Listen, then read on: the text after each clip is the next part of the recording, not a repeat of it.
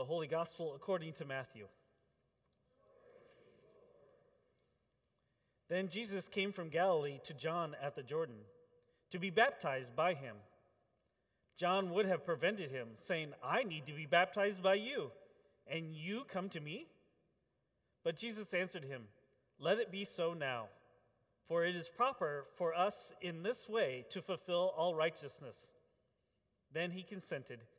And when Jesus had been baptized, just as he came up from the water, suddenly the heavens were opened to him, and saw the Spirit of God descending like a dove, alighting on him. And the voice from heaven said, "This is my Son, the beloved, with whom I am well pleased." The Gospel of the Lord.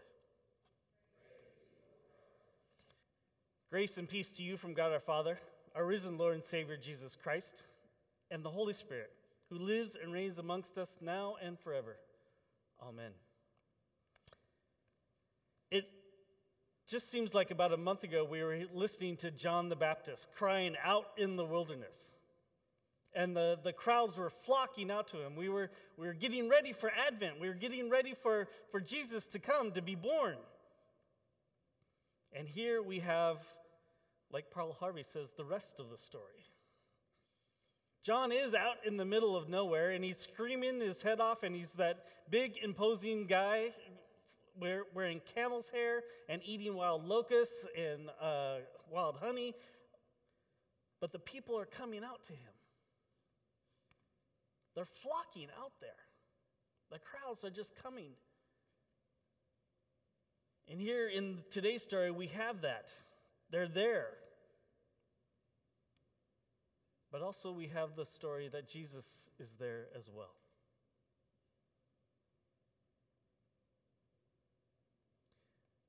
I want you to just take a little bit of time and see, maybe close your eyes, maybe not, whatever works for you, but just think about what the crowds might have looked like.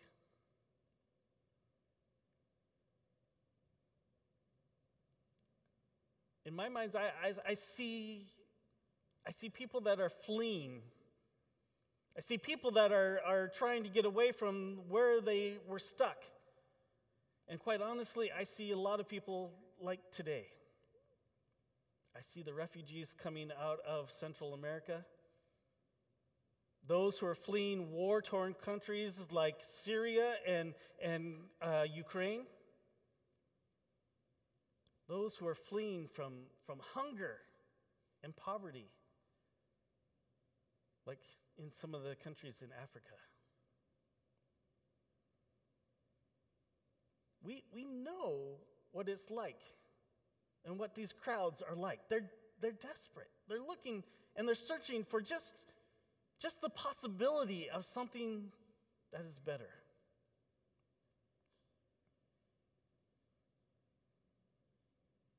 They're confused. They're wandering, they're lost, they're sad, they're broken, they're fearful, all of these things. And in that desert out in Judea, we can see that we too share something with these crowds. There are times when we're lost and confused and wandering and broken and sad and fearful.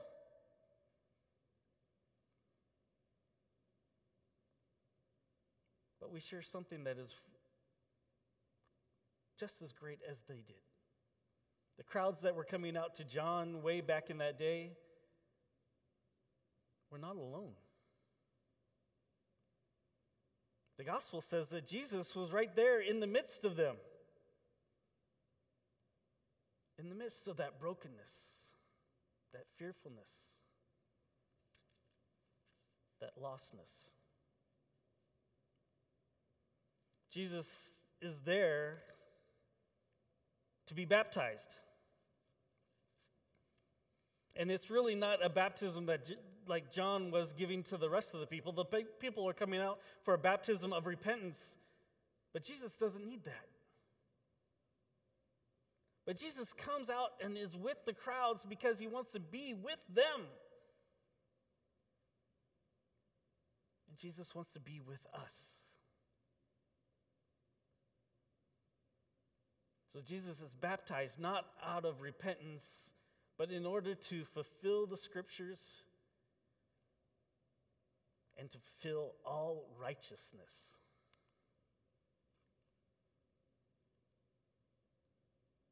Jesus was right exactly where God needed him to be, in the midst of those who were searching, in the midst of those who didn't know where to go next.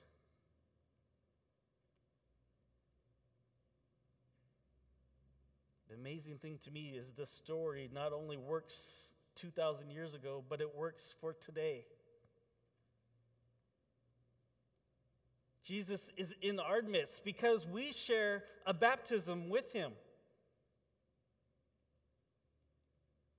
We are brought into this family with love and grace, and we are told that we will never be let go.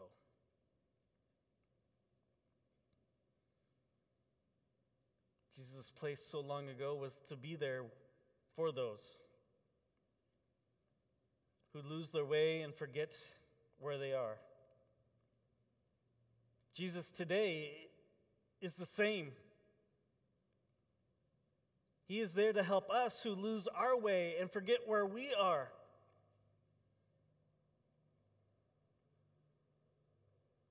And to welcome us home with open arms.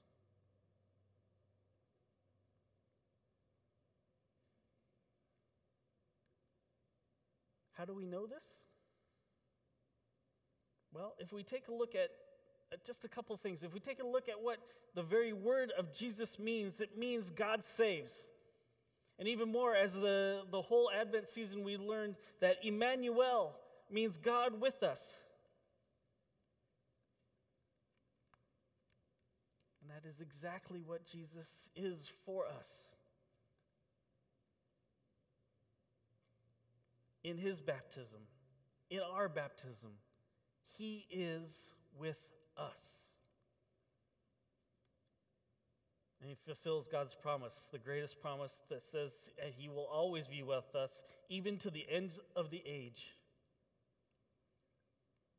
No matter the struggles or what stage in life we are. We can see this in his very name. But our gospel story even declares it even more. The divine voice, the voice of God, booms out of the clouds and says, "This is my Son, the beloved, with whom I am well pleased."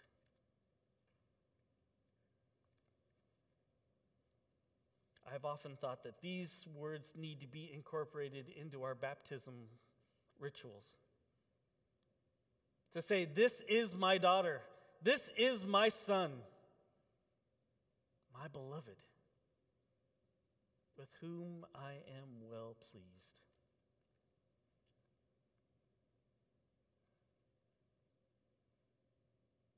The divine of the universe comes to be with us.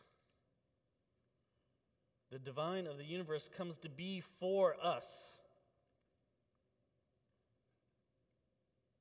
and to stand with us.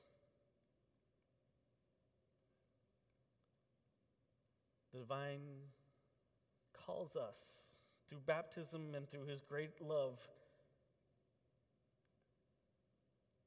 to let him enter into our hearts,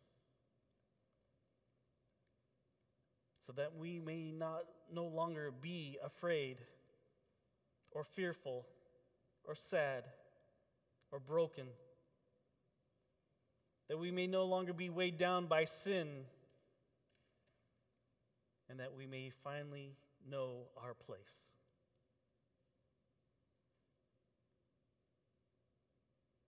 You are my beloved, with whom I am well pleased.